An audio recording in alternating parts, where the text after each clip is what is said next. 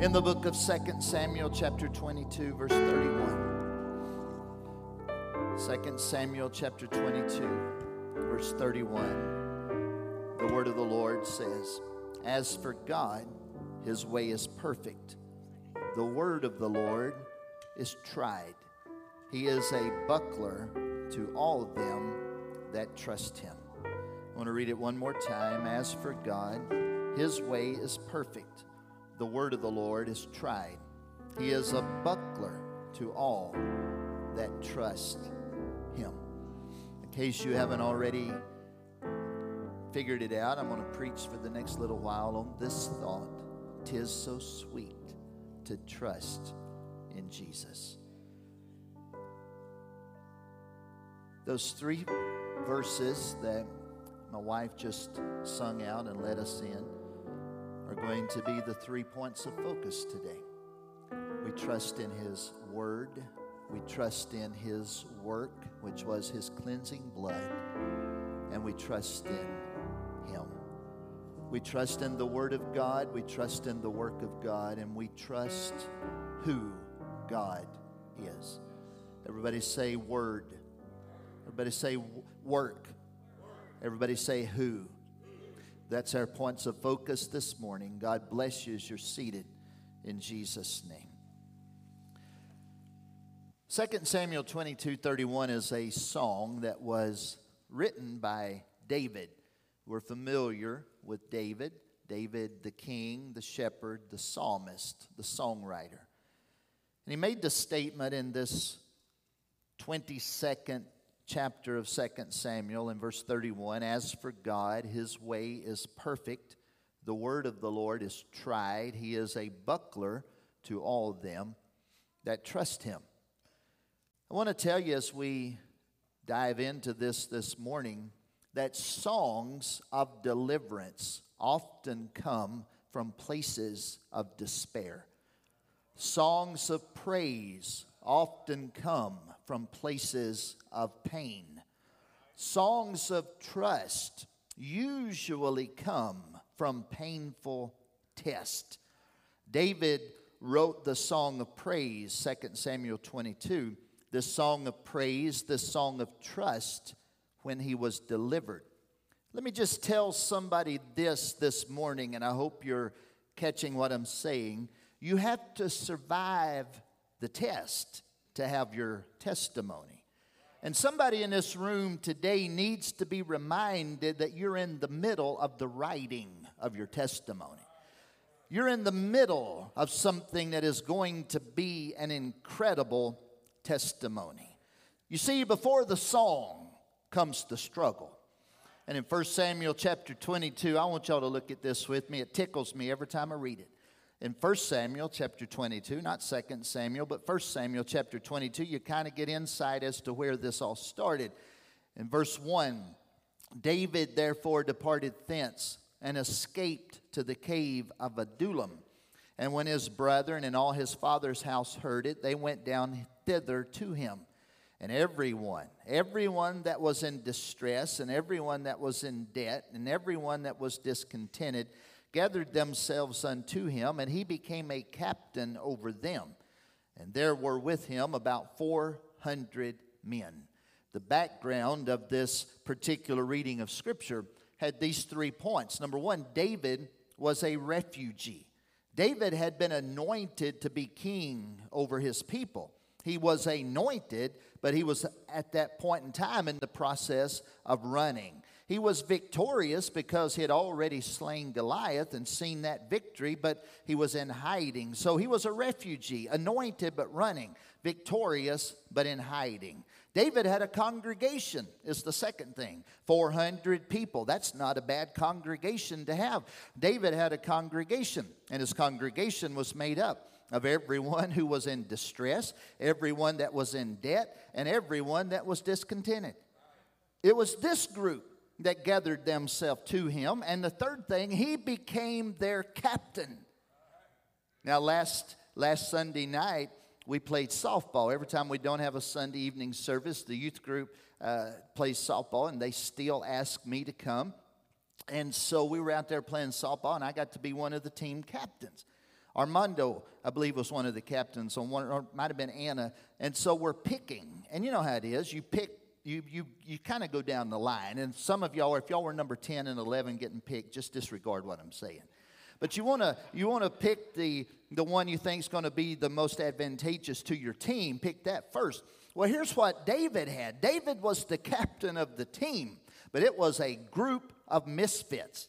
Here they were. They were a group of drifters and debtors. They were troubled and troublemakers.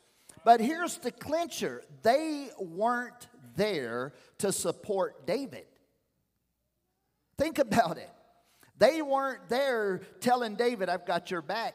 They weren't there to support David. They were there to escape their own problems.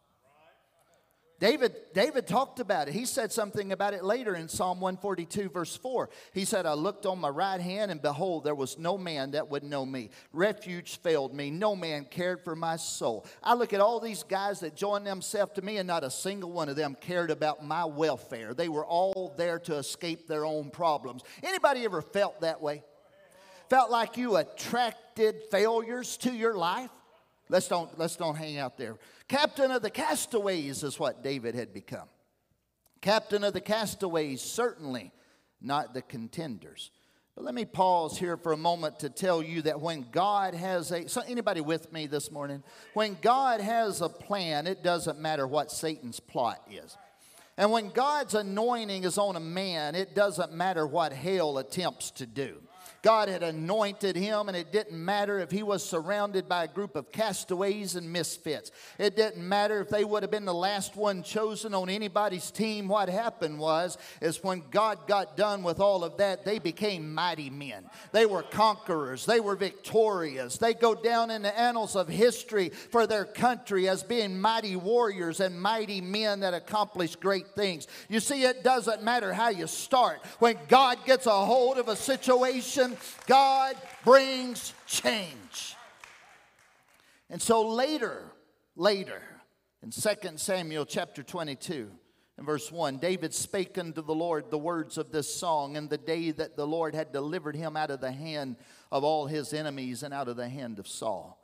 And he said, the Lord is my rock and my fortress and my deliverer, the God of my rock. In him will I trust. He is my shield and the horn of my salvation, my high tower and my refuge, my Savior. Thou savest me from violence. I will call on the Lord, who is worthy to be praised. So shall I be saved from mine enemies. When the waves of death compassed me, the floods of ungodly men made me afraid.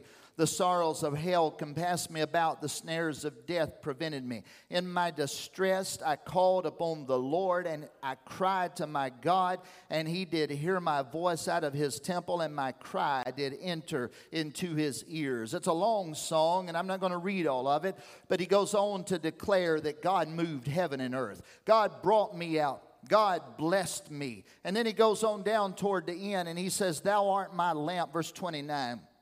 Thou art my lamp, O Lord. The Lord will lighten my darkness. For by thee I have run through a troop. By my God I have leaped over a wall. As for God, his way is perfect. The word of the Lord is tried. He is a buckler to all them that trust in him. Who is God save the Lord? And who is a rock save our God? God is my strength and power. He maketh my way perfect. And jumping on down toward the end of the song, he said in verse 47, the Lord liveth, and blessed be my rock, and exalted be the God of the rock of my salvation. He wrote that based on a fact. He was in a cave running for his life, surrounded by a group of people that had their own problems and didn't care about his. And God did a work in his life. God turned some things around, and he said, I want to tell you now, this is who my God is. I've trusted him, and I've learned to see what he can do in my life. And this song goes into the temple song book. It's in Psalm 18, and it goes into the temple song book. It's David's hymn of the celebration to the grace of God. Psalm 18 is where you'd find it. And it simply tells you, and many of you that's got a study Bible, it'll have a little heading over it. And it'll say, to the chief musician, a psalm of David, the servant of the Lord, who spake unto the Lord the words of this song, in the day that the Lord delivered him out from the hand of all his enemies and from the hand of Saul. And he said, verse 1 of Psalm 18, I will love thee, O Lord, my strength.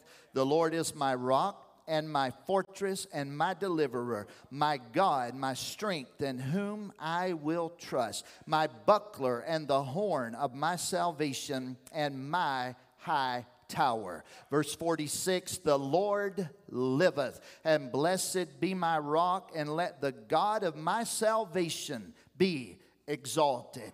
Louisa Alcott wrote for us that song, or Louisa Stead, pardon me, wrote for us that song many years ago. 'Tis so sweet to trust in Jesus.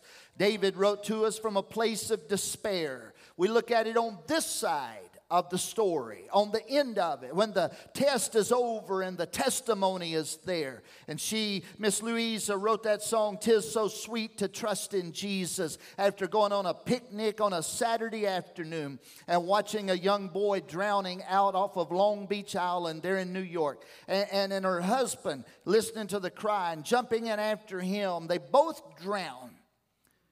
And then she remarried and became a missionary, and they moved over to Africa. And it was during that time that she had recorded or written that song, 'Tis so sweet to trust in Jesus. Let me tell somebody something this morning, that it's very possible that what you're going through right now is going to end up being a song of praise not too far down the road. It's very possible that the trial is going to become an incredible testimony that's going to bring liberty to somebody that hears your declaration of deliverance. So don't give up where you are. Your story is not over. Amen. Amen. It's today. I want us to take verses 1, verse 2, verse 4, what my wife just sung a moment ago. And this is going to be our points of focus. 'Tis so sweet to trust in Jesus. Number 1, just to take him at his word. Word. 'Tis so sweet to trust in Jesus, just to take him at his word, just to rest upon his promise, just to know, thus saith the Lord. The Word. When we think about the Word, we think about the written Word. We think about the Bible. But is it the Word? We would be very disturbed if someone took a Bible, and I have several Bibles. Sister Ruth read hers through 134 times. Family says it's marked up, it's used. We use our Bibles. We would be very disturbed if someone, and I hope y'all are listening right now. I want you to hear what I'm saying. I don't want you to miss it. We'd be very disturbed if someone took a Bible and began to take a pocket knife and cut it up and deface it. Someone disrespected it in any way or desecrated it in any way. We would be very disturbed at that, and rightly so. You see, we hold in our hands the word that was spoken, the word that was recorded, and the word that is. But it's more than compiling written words recorded in ink on paper and bound into a book with leather and glue. You see, the truth is you can rip out the pages, but the word remains. You can actually burn the hard copies, but the word remains. You can ignore it, defile it, or destroy it, but you can't eliminate the word.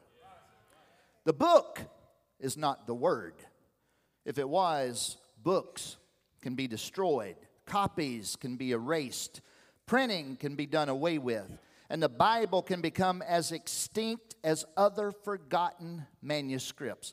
It's more than 66 books into one, or 66 books compiled into one called the Holy Bible. There's something living about it. There's something powerful about it. There's something more than just paper and ink and leather. There's something more than that. The Bible says that it's life. The Word of God tells us in John 1:1, in the beginning was the Word. The Word was with God, and the Word was God. Sister Ruth Daniel had that goal in life to read her Bible through at least one time for every year of her life. That would have been 82 times. She read her Bible through 134 times and told her family she learned something new every time she read it. In the beginning, John says, was the Word. Say it with me. In the beginning was the Word, and the Word was with God, and the Word was God. The Word was in the beginning. In the beginning was the Word.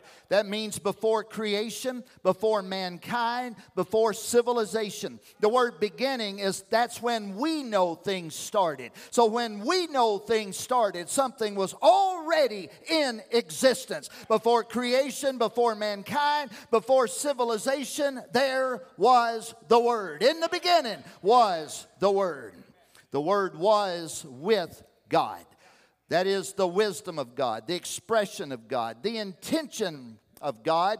But not only was in the beginning the Word was, in the beginning the Word was with God. The synopsis of it all is the Word was God. The Word was God. Not a God, but what you find here in John 1:1 is a straightforward, unequivocal declaration of the deity of Jesus, our Lord. Theos hin hologos, the Word was God. Are you with me right now? This is why you can eliminate Scripture, but you can't erase God. Cancel culture can attempt it, but cannot cancel the Word. You can say, let's pull it off the shelves, but the Word is still going to exist. In the beginning was the Word. The Word was with God, and the Word was God. In verse 2, the same was in the beginning with God. All things were made by Him, and without Him was not anything made that was made. In Him, in who? In Him, the Word was life, and the life was the light of men, and the light shineth in the darkness, and the darkness comprehended it not. Verse 10, He was in the world, and the world was made by Him, and the world knew Him not. He came unto His own, and His own received Him not. But as many as received Him, to them gave He power to become the sons of God, even to them that believe on His name, which were born not of blood, nor of the will of the flesh, nor of the will of man, but of God. And the Word was made flesh and dwelt among us, and we beheld His glory, the glory as of the only begotten of the Father, full of grace and truth. John bare witness of Him and cried, saying, this was He of whom I spake. He that cometh after me is preferred before me, because He was before me. And of His fullness have all we received, and grace for grace. For the law was given by Moses, but grace and truth came by Jesus Christ. No man hath seen God at any time. The only begotten Son, which is in the bosom of the Father, He hath declared Him, or He has given us revelation of who He is. Cancel culture is not something that just started last year. The original cancel culture has already attempted to cancel the Word. 2,000 years ago, they stopped their ears. They gnashed on Him. They beat Him. They crucified Him. And they buried Him. But in 1 John 1:1, John says, that which was from the beginning, which we have heard, which we have seen with our eyes, we've looked upon, and our hands have handled of the Word of life. For the life was manifest, and we have seen it, and bear witness, and shew unto you that eternal life which was with the Father, and was manifested unto us. He's talking about Jesus. That which we have seen and heard declare we unto you, that ye also may have fellowship with us. And truly our fellowship is with the Father and with His Son Jesus Christ. And these things write we unto you, that your joy may be full. 'Tis so sweet to trust in Jesus, just to take Him at His word. The Word is life, and in Him was life. The Word brings life. Paul summed it up this way in Colossians chapter 1, verse 15. Who was in the image of the invisible God, the firstborn of every creature. And I know, I read a lot of Scripture. I've practiced being able to read fast so I can get a lot into it. And I put all these Scriptures, wrote them down, had them all together, turned it into the media so that y'all could follow along. And I looked down at my word count, and I'm going to preach to y'all 4,034 words today. And that's not counting these filler words like what I just threw in here. 4,034 words. That's a 2-hour sermon that's going to be condensed into 41 and a half minutes. But there's a lot of word. There's a lot of Scripture. Some of y'all, when you sit in on a message I preach, you get more Bible right here than you do all week with your own personal devotion. So that's why I do it, y'all. If you'd read the Bible for yourself, I wouldn't read it to you. Somebody ought to clap your hands over that one. Actually, you know what that was? That was a pop quote. I've got a whole list of pop quotes. Anthony, you still keeping up with them? And this one a while ago, I don't care what kind of sinner you were, or I don't care what kind of sinner you are, you might have been married 10 times and living with 2. Pop, that's going to be at your funeral. Somebody put me on Facebook. They think I'm half dead. What's the rest of that? I never finished that one. So you can put that down. Give it a Pastor David quote that if y'all would read your Bible at home, I wouldn't read it to you when you got here. Colossians chapter 1 and verse 15, Paul said, who is the image of the invisible God, the firstborn of every creature. For by him were all things created that are in heaven, that are in earth, visible and invisible, whether they be thrones or dominions or principalities or powers. All things were created by him and for him. He is before all things, and by him all things consist. The writer in Hebrews said this in Hebrews 1:3, talking of Jesus, who being the brightness of his glory, the express image of his person, and upholding all things by the word of his power, when he had by himself purged our sins, sat down on the right hand of the majesty on high. It's incredible when you think about it. It's more than just something physical that you can hold in your hands. There's something that predated us. Before any of us ever got here, before this civilization as we know it ever started, the Word of God was already there. 'Tis so sweet to trust in Jesus, just to take him at his word, because heaven and earth are going to pass away before one iota of his word passes away. We sing these old songs, if Jesus said it, I believe it. His word cannot lie. And the truth of the matter is that's the truth. If he said it, we can believe it. The psalmist held on to that. The psalmist grabbed hold of it. Psalm 12, verse 5. The psalmist said this, for the oppression of the poor, and he's quoting a direct word from God. God said, for the oppression of the poor, for the sighing of the needy, now will I arise, saith the Lord. I will set him in safety from him that puffeth at him. The words of the Lord are pure words, as silver tried in a furnace of fire, purified 7 times. Thou shalt keep them, O Lord. Thou shalt preserve them from this generation forever. God says, I will arise. And he says, I have pure words. God's words are trustworthy. They're eternal. They're steadfast.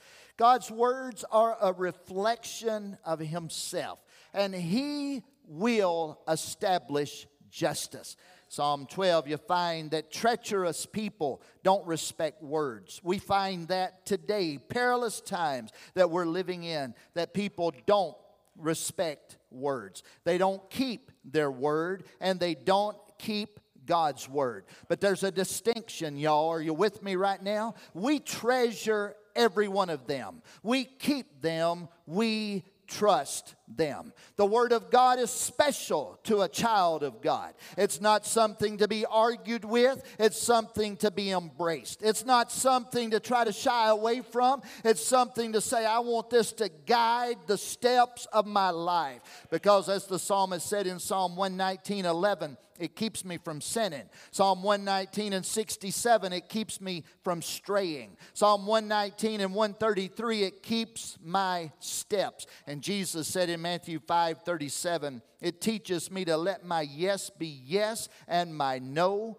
be no. The Word of God teaches me to say what I mean and mean what I say. So 'tis so sweet to trust in Jesus, just to take Him at His word, just to rest upon His promise, just to know, thus saith the Lord. The second one, 'tis so sweet to trust in Jesus, just to trust His cleansing blood. We looked at the Word of God. This looks at the work of God.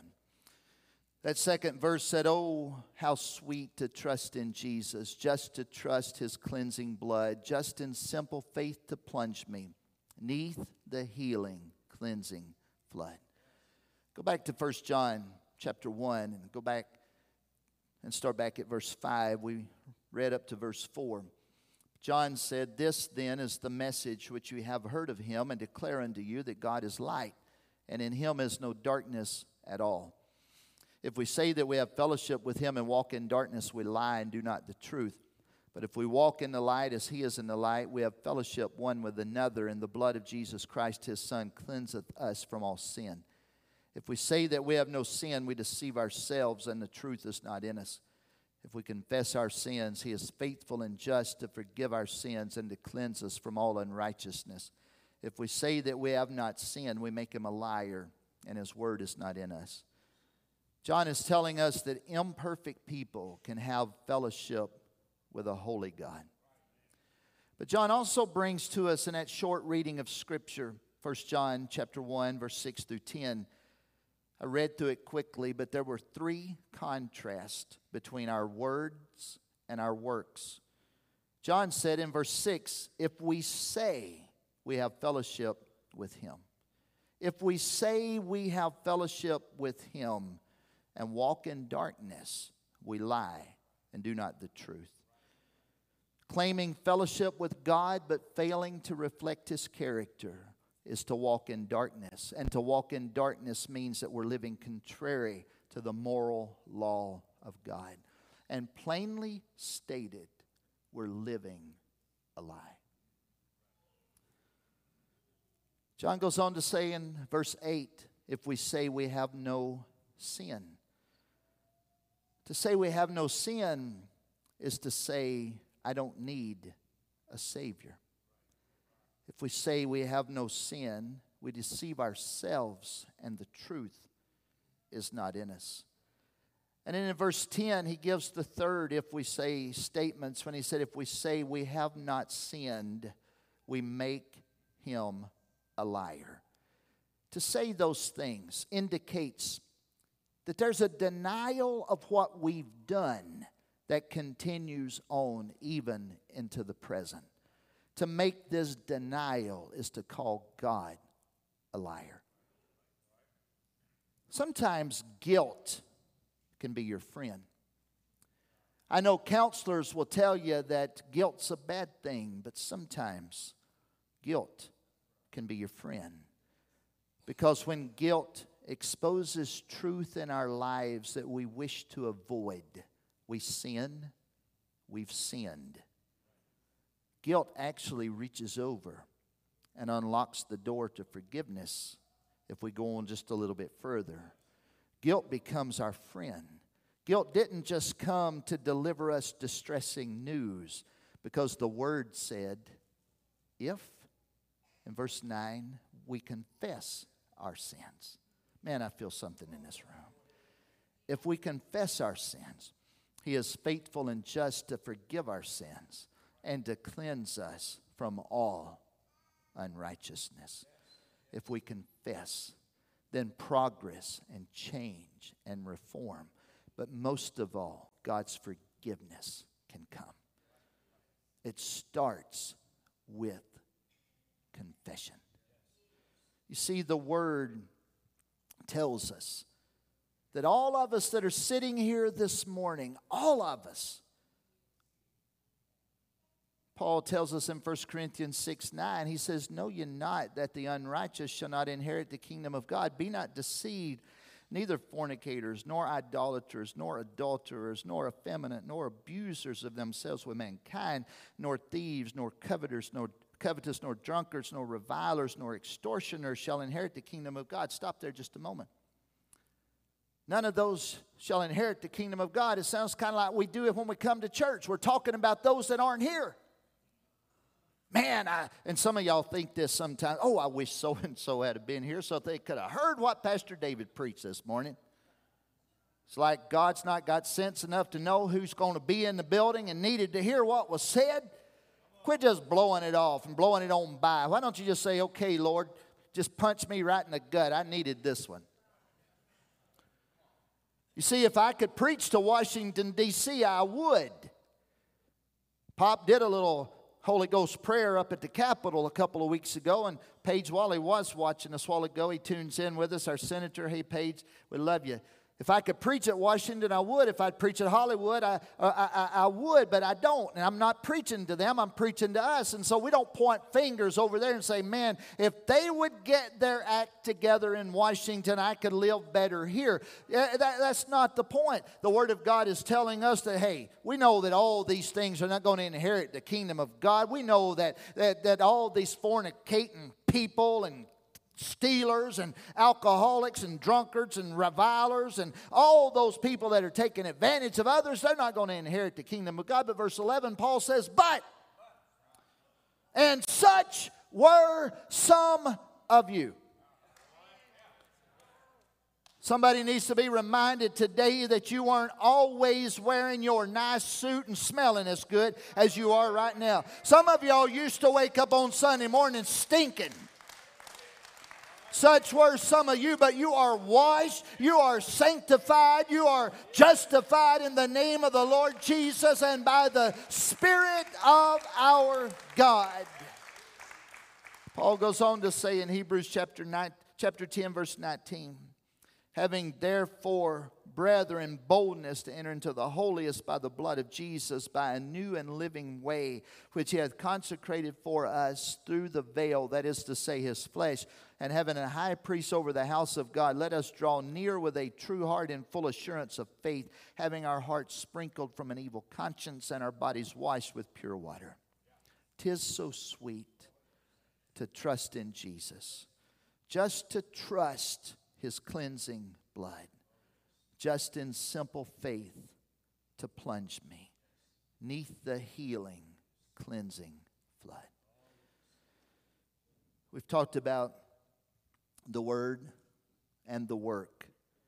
And this third and final thing, let's just simply talk about who. Because the third thing, I'm so glad I learned to trust him. Say that with me. I'm so glad I've learned to trust him. We have a history. The Bible tells us in Hebrews chapter 12, verse 1, "Wherefore, seeing we also are compassed about with so great cloud of witnesses, let us lay aside every weight and the sin which doth so easily beset us, and let us run with patience the race that is set before us." We have a history. We have a great cloud of witnesses. These saints of old, the Sister Carmen Hart recently, Sister Ruth Daniel just over the weekend. These saints of old that have impacted our life. We have a history. We're compassed about with such great cloud of witnesses. But not only do we have a history, we have a story. We're in the middle of our story. And so as we are in our story, the word says in Hebrews 12:2, we're looking unto Jesus, the author and the finisher of our faith, who for the joy that was set before him endured the cross, despising the shame, and is set down at the right hand of the throne of God. A few days ago, I was in a Tennessee District Board meeting, and one of my elders began to share a devotion with us early that morning. It was Brother Shepherd, who pastors my Aunt Linda down in Millington. And he brought to us the thought of the author. The author. The author takes something that never had life and brings it into life by writing the story. I think I've read just about every Louis L'Amour book that was ever published. Louis L'Amour, does anybody know who I'm talking about? Yeah. Man, he could take and put you in the dust in the desert with blood oozing from your body and write you into the story. He was so descriptive. The author takes something that never had life and brings it into life. He writes the story. The Bible says that he is the author and he is the finisher. He's the one that starts the story, but he's also the finisher. Y'all still with me? He will complete the story he's writing. The one who began your story is still writing your story. That's why Paul would write to the Philippian church in Philippians 1:6. He said, I'm confident of this very thing, that he which hath begun a good work in you will perform it until the day of Jesus Christ. He is the author and the finisher of our faith. Some of y'all think you're in a bad spot. The Holy Ghost is driving me to tell you your story is not over. Your story's not ending on April the 11th, 2021. He's still writing. He is the author and the finisher of our faith. But as we tie this together, this is what I need you to hear today, because it all kind of comes together on this. He's the author. He's the starter of our story. He's the finisher. He's going to complete the story of our faith. It's the story of our faith. Paul said in Romans 12:3, he said, I say through the grace given unto me to every man that is among you, not to think of himself more highly than he ought to think, but to think soberly, according as God hath dealt to every man the measure of faith. Here's what I want you to hear. God gave us all a measure of faith. And the Bible says if you have faith as a grain of mustard seed, y'all can't see it. I have a little glass vial in my hands, and in it is one little seed. It's a mustard seed. At Sister Carmen Hart's burial at Brown's Pentecostal Church, Ronnie Holmes came up to me and he slid this into my hand. He gave it to me. And I look at this and I'm reminded of these two things, that every one of us is given, number one, a measure of faith. And then Jesus said, if you have faith as the grain of mustard seed, every single person that's sitting in this room this morning is here because you have faith. It's as simple as that. God gave us all a measure of faith, but listen close. He didn't give us trust. We have to develop trust. God gives us a measure of faith, but we have to develop trust. The Holy Ghost is talking to somebody here this morning. Mom's favorite scripture is Proverbs 3:5. Trust in the Lord with all thine heart and lean not unto thine own understanding. God's driving this home with somebody right now. That's why Louisa Steed could write that song and say, I'm so glad I've learned to trust him.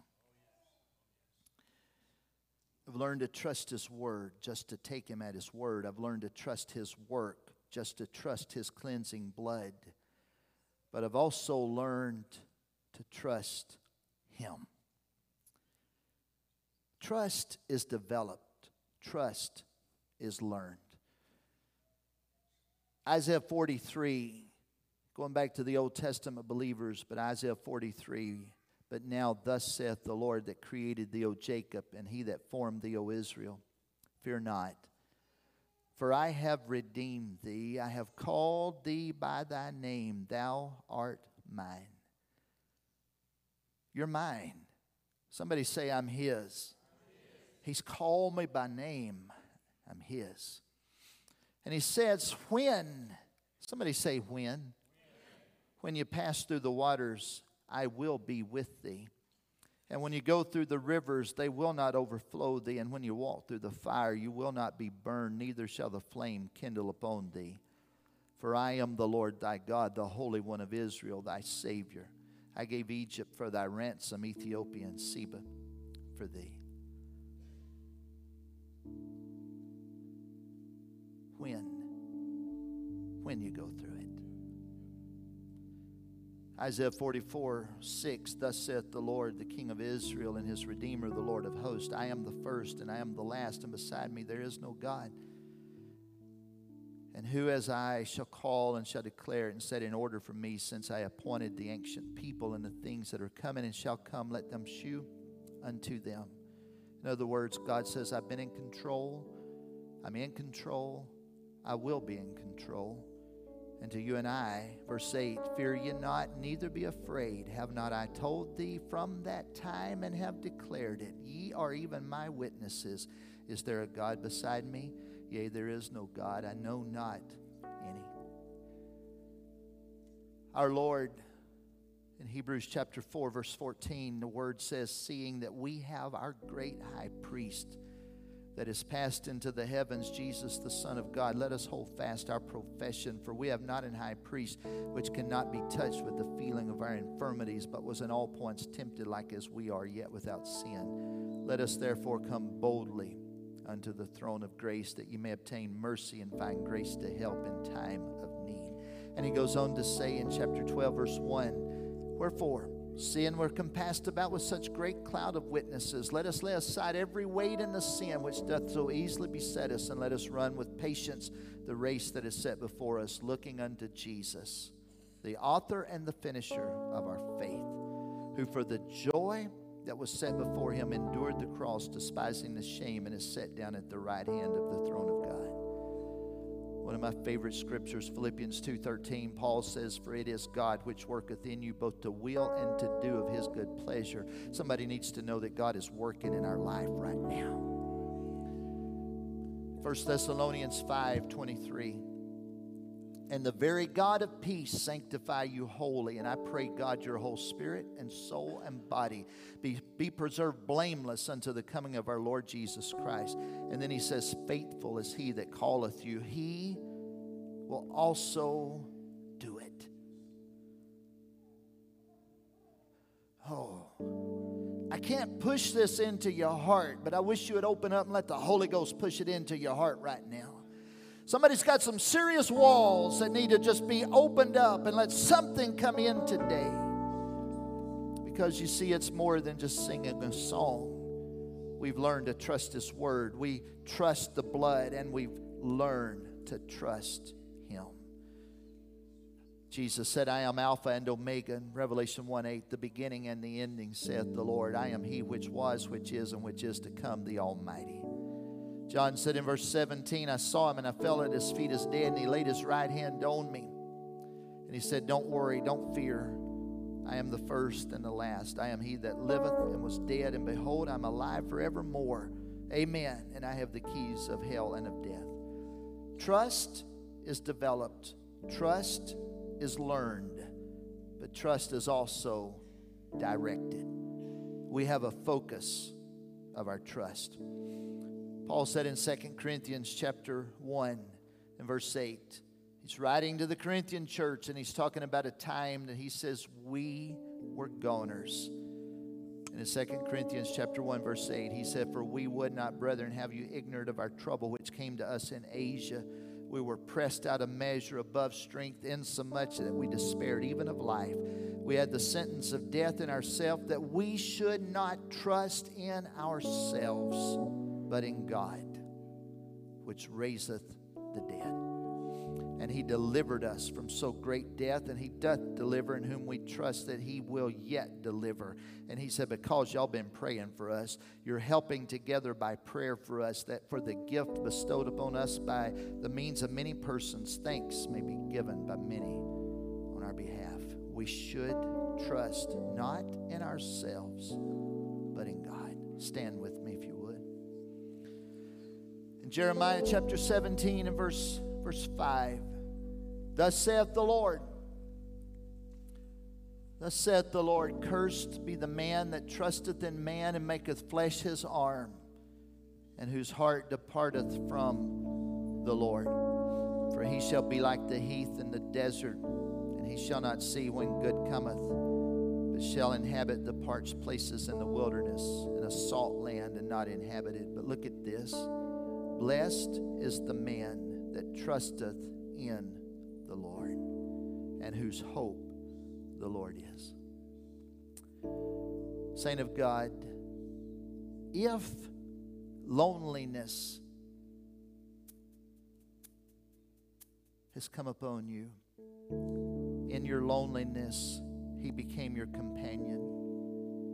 If in despair He became your joy, if in grief He became your comfort, if in sickness He became your health, if in confusion He became your clarity, you've simply learned to trust Him.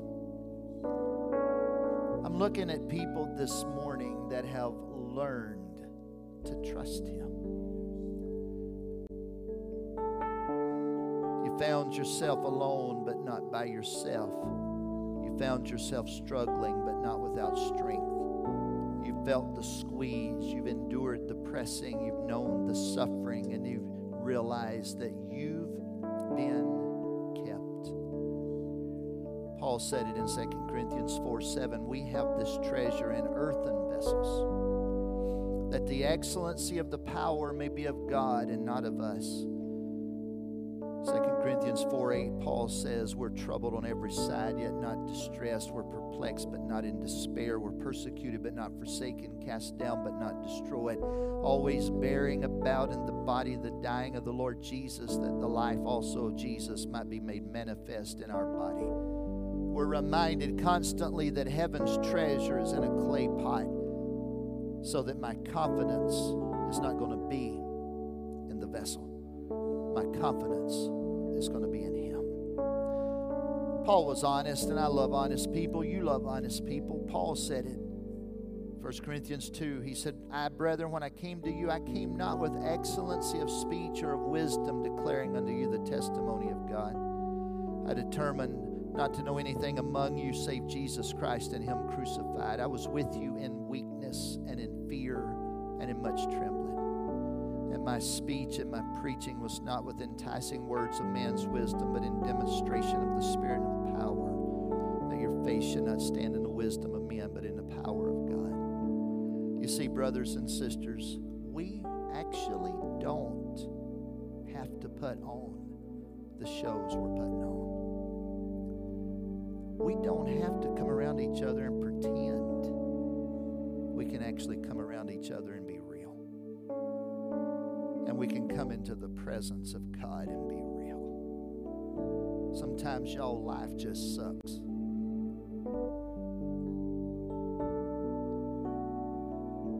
And sometimes things happen, and I have to tell people, and I've told people this week, I don't have an answer for that. I feel the Holy Ghost driving something here this morning. Because some of us are stuck where we are, and we're not going any further. Because we're putting a whole lot more trust and confidence in what we're able to do. God doesn't want us to trust in the earthen vessel. This is heavenly treasure that's been placed in this earthen vessel. And Paul said, I came to y'all in my reality so that you wouldn't be trusting in my ability. You'd be trusting in the power of the Holy Ghost. And somebody needs to come to that place today and say, Lord, I trust your word. I trust your work. Now I just want to trust who you are. I want to trust you. Learned to trust Him. My hope is in the Lord. Bow your heads with me. favorite Old Testament prophets, Habakkuk. Habakkuk said, I never saw these powerful things that I've heard my ancestors talk about.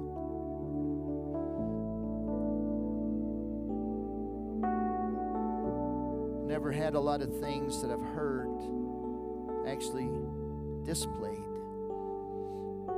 But I've come to this conclusion in my own life in Habakkuk 3:17. If everything that I trust in and know about, if it were to come to an end, I've got a focus of trust.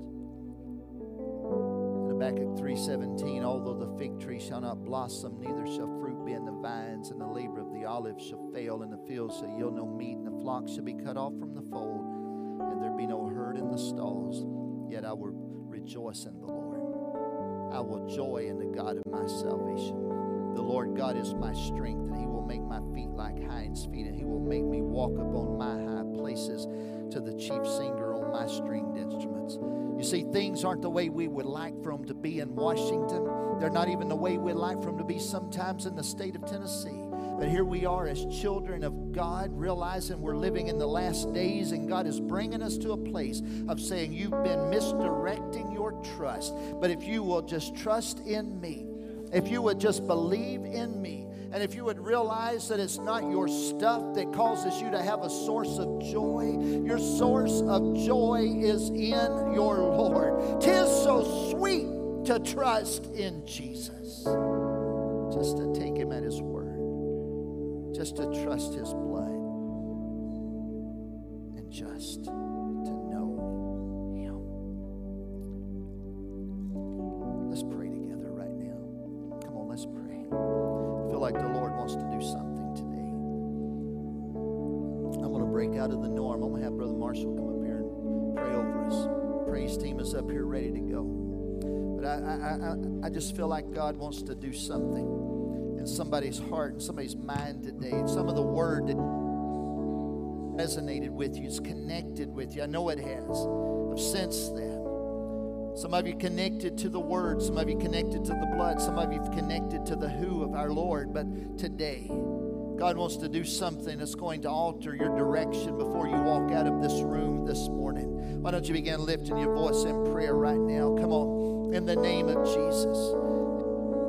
Can we do this too? Husbands, could you get your wives, could you get your